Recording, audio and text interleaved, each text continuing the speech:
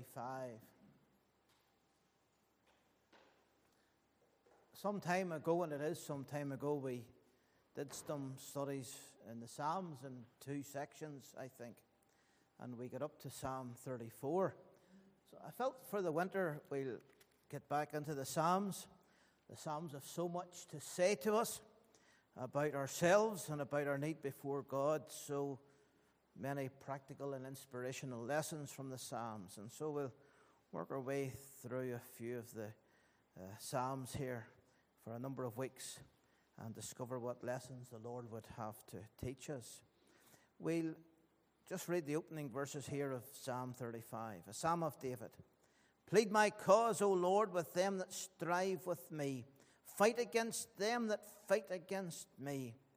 Take hold of shield and buckler and stand up for mine help.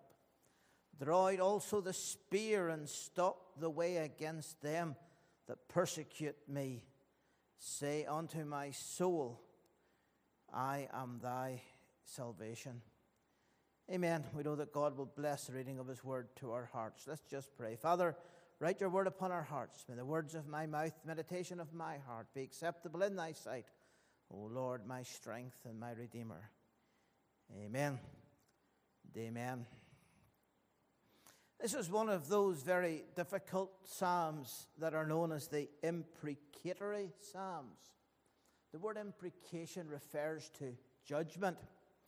And there are a number of psalms that are filled with strong words where the psalmist is crying out for God to judge his enemies. And there are very strong words of judgment in this psalm. For example, look at what he says there in the verse 4. Let them be confounded and put to shame that seek after my soul. Let them be turned back and brought to confusion that devise my hurt. Let them be as chaff before the wind, and let the angel of the Lord chase them. Let their way be dark and slippery, and let the angel of the Lord persecute them. And so he is crying unto God that he would judge his enemies. And of course that raises all kinds of questions. Was David not a forgiving man? Was he not a kind man? Was he not a gracious man? Why did he pray in this way? Well, we must always remember that David was kind and forgiving. Remember how he treated Saul. Whenever Saul came against him, he would not allow his soldiers to kill Saul. Touch not the Lord's anointed. And yet it may well be that Saul was the very man that David was praying about here. You see, David wasn't taking the judgment into his own hands.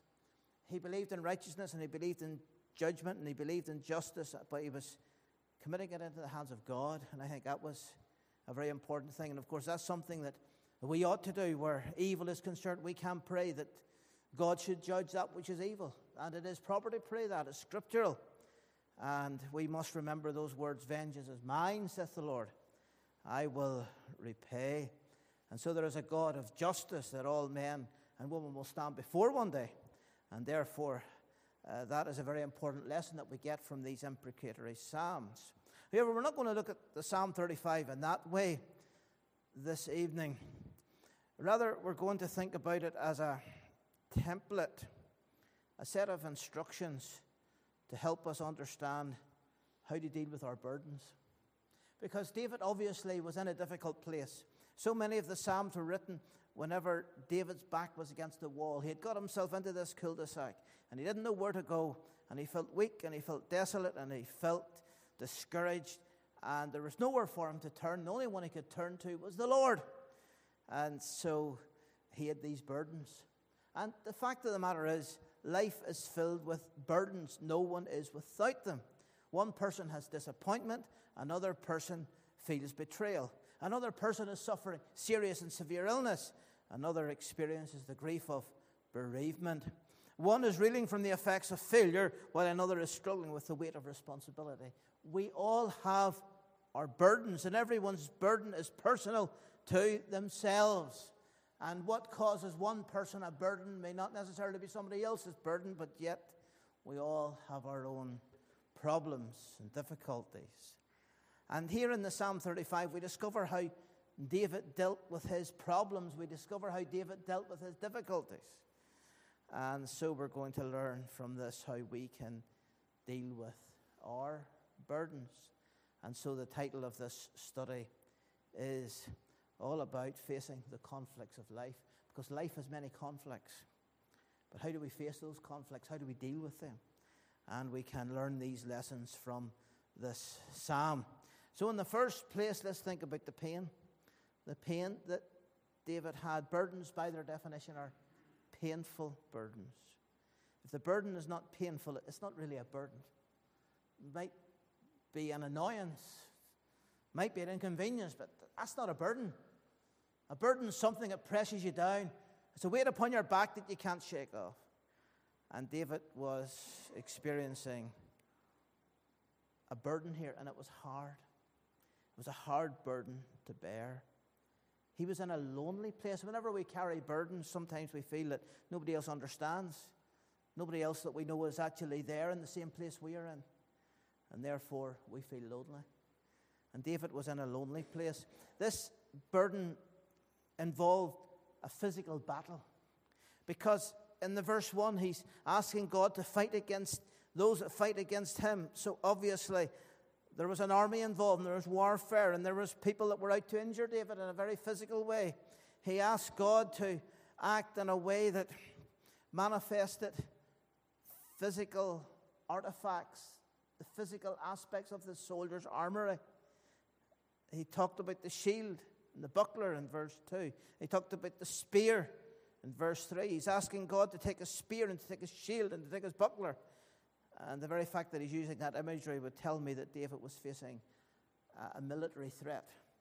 And so that was the first thing was causing him problems here.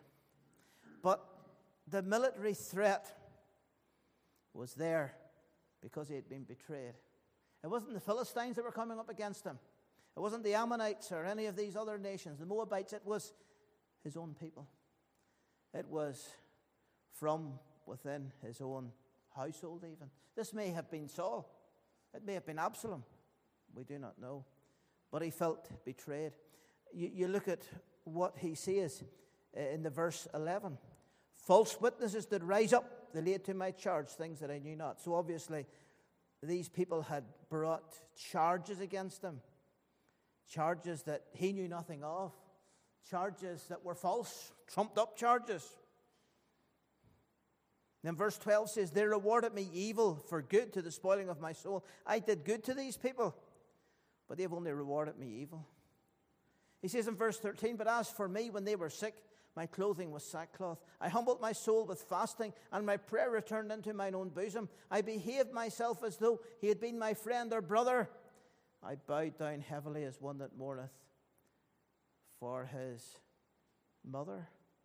So whenever these people who were arrayed against him, whenever they were sick, David prayed for them.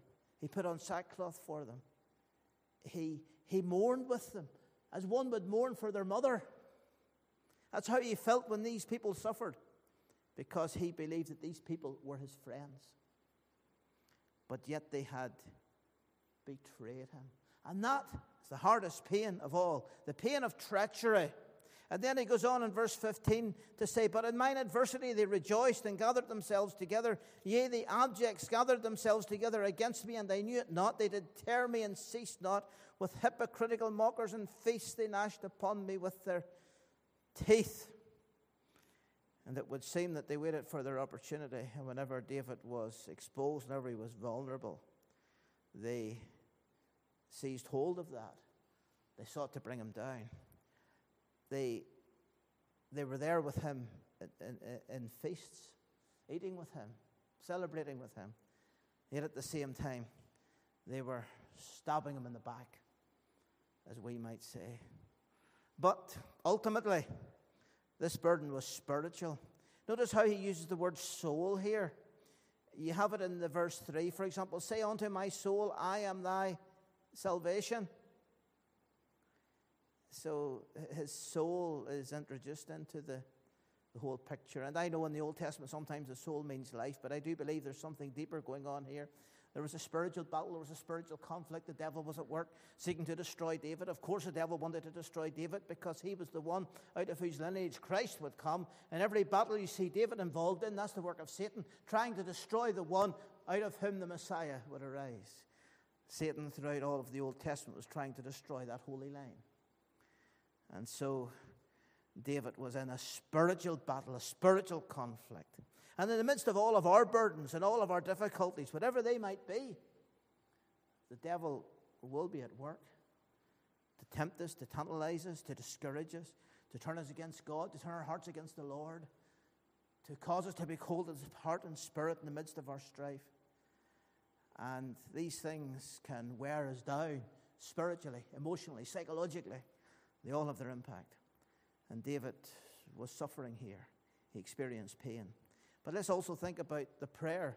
Ultimately, this psalm is a prayer for divine intervention. David is praying that God would come and help him.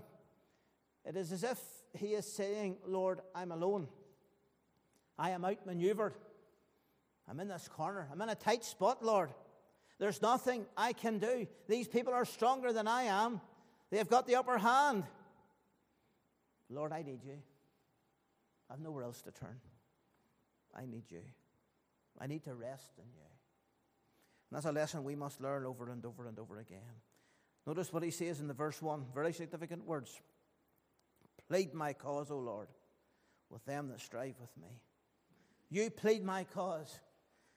There's a person in the court. They're accused. And there's the advocate. The experienced advocate, the experienced barrister who can stand there and plead the cause. Somebody who knows the law inside out, upside down, back to front. Somebody who can use words. Someone who can employ arguments. Someone who can convince the jury of innocence. That's the kind of person you want on your side if you're ever in a position like that. And this is exactly what David is saying here. Lord, stand up and plead my cause. Be thou at my right hand. There's nothing I can say. I need you, O Lord, in the midst of all of this. He pleaded with the Lord.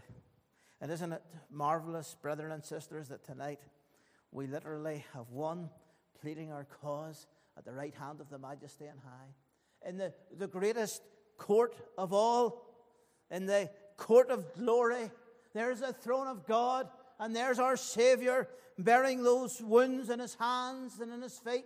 And there he is praying for us, pleading for us, and all of our adversities and all of our trials.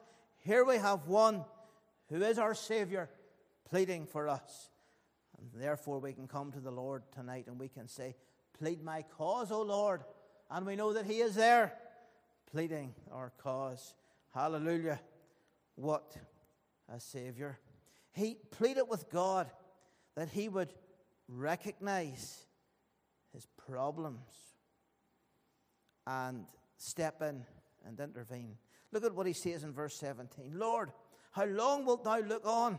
Rescue my soul from their destructions, my darling from the lions. He said, Lord, how long are you going to look on? How long are you going to see what's going on here and not intervene? How long, Lord? There's times we are in a difficult place in life and we may wonder, when's the Lord going to step in and make a change, make a difference? Lord, how long will you look on? How long? He's pleading with the Lord that he would just not look on any longer, but that he might step in and intervene. We can apply this to the situation we're in our province. When you look at the onslaught of evil, what's going on? Lord, how long will you look on? Will you not come and intervene? Defend the cause of the child that's been taken from its mother's womb and killed. How long will you look on and see all this? How long will you look on and see the rising tide of blasphemy and immorality that's beset our society? How long will you look on, Lord? And so David pleads. Verse 23, notice what he says to the Lord. Verse 22, take it. This thou hast seen, O Lord. Keep not silence, O Lord. Be not far from me. Stir up thyself and awake to my judgment, even unto my cause. My Lord, And my God, I get a sense of a man here who's seeking the glory of God. This is what he is doing. He's praying that God might intervene for his own glory and for his name's sake. That God would defend his cause. That God would step in. He's pleading with God. He pleads, he cries, he holds on to God by faith that he might come. You see, David's trial had taught him this very thing, that he had to pray. And the Lord is teaching us, whatever our burdens are, we need to pray. We need to come to him. There's no one else can sort them out. There's no one else can turn our nation around. There's no one else can intervene but the Lord.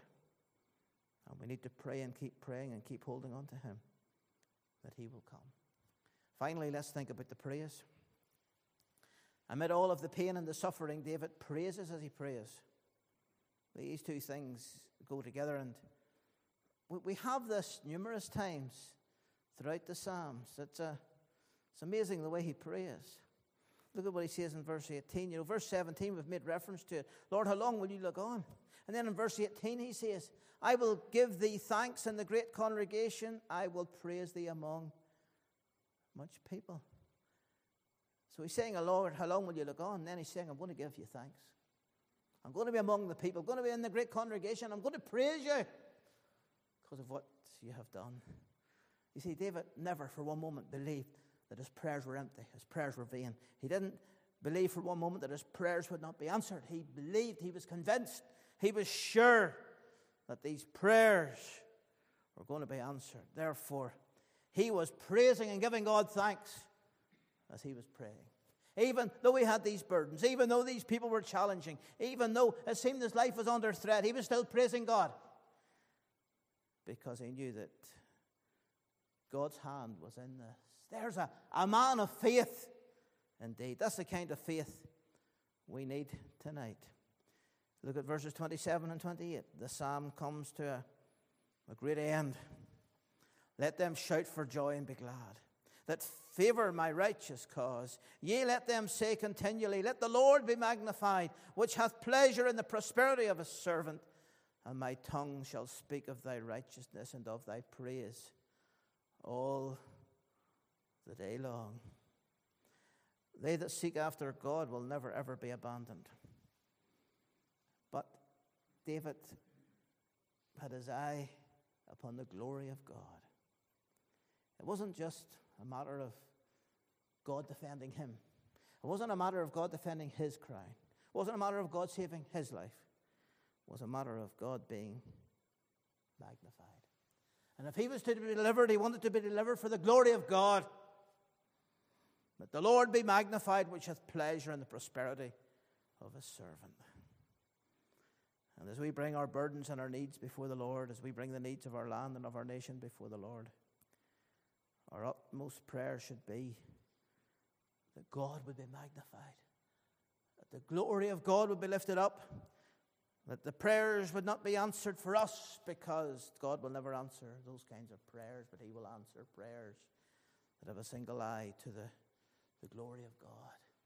And he wanted to be able to stand in that great congregation which he has described in verse 18. He wanted to speak with his tongue in verse 28, speaking of God's righteousness, speaking of God's praise all the day long. He wanted to look and say, this is what God has done.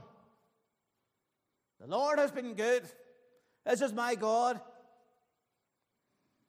And so we see his motivation. It was for God. And so his burdens, his needs, his cares, his tears, his worries, his anxieties, his fears, they all just fade away into the background. And we only see one person. And that's the Lord. The glory of the Lord. And that's really the place that true prayer ought to bring us to, where we see the glory of God. And where we have one desire, and that is that the Lord be magnified. Whatever years the Lord gives us to live upon this world, it may only be weeks or days or months. Let us pray that it would be all for the glory of God, for No one else is worth living for. In closing, I'll just draw your attention to words that are found in verse 10. Because I think this really says it all. Who is the God whom we pray to? Why can the Christian be at peace in the midst of the greatest adversity? Why? We have the answer here.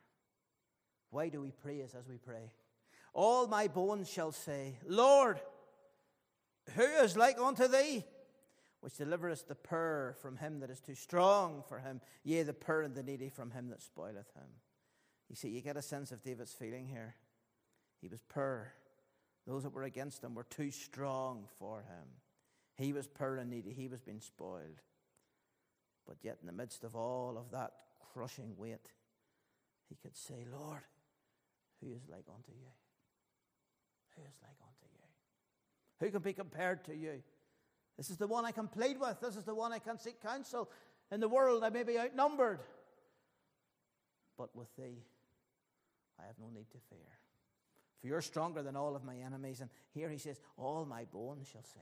Every fiber of my being will say, Lord, who is like unto thee? And thank God we can come before this God and we can say, Lord, who is like unto thee? May the Lord bless these words to your heart and to your soul